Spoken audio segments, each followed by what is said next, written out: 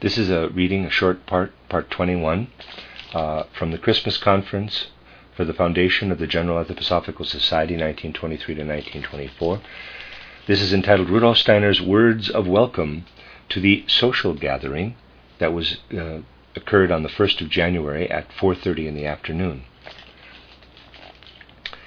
These words of welcome were taken down in shorthand by Helene Fink. The gaps at the beginning arose because, as the greeting had not been announced, it took her by surprise. Dr. Steiner. Ellipsis.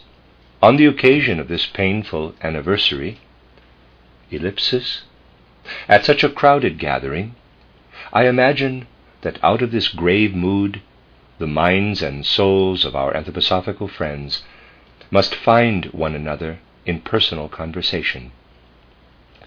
We need it, my dear friends. There will always be a need in our society for human being truly to find human being, for heart to find heart, and for soul to find soul. But we need it particularly here, where we have to gather in this makeshift room, while directly next door stands the remains which so painfully remind us of what we endeavored to have as an external sign for our sacred cause.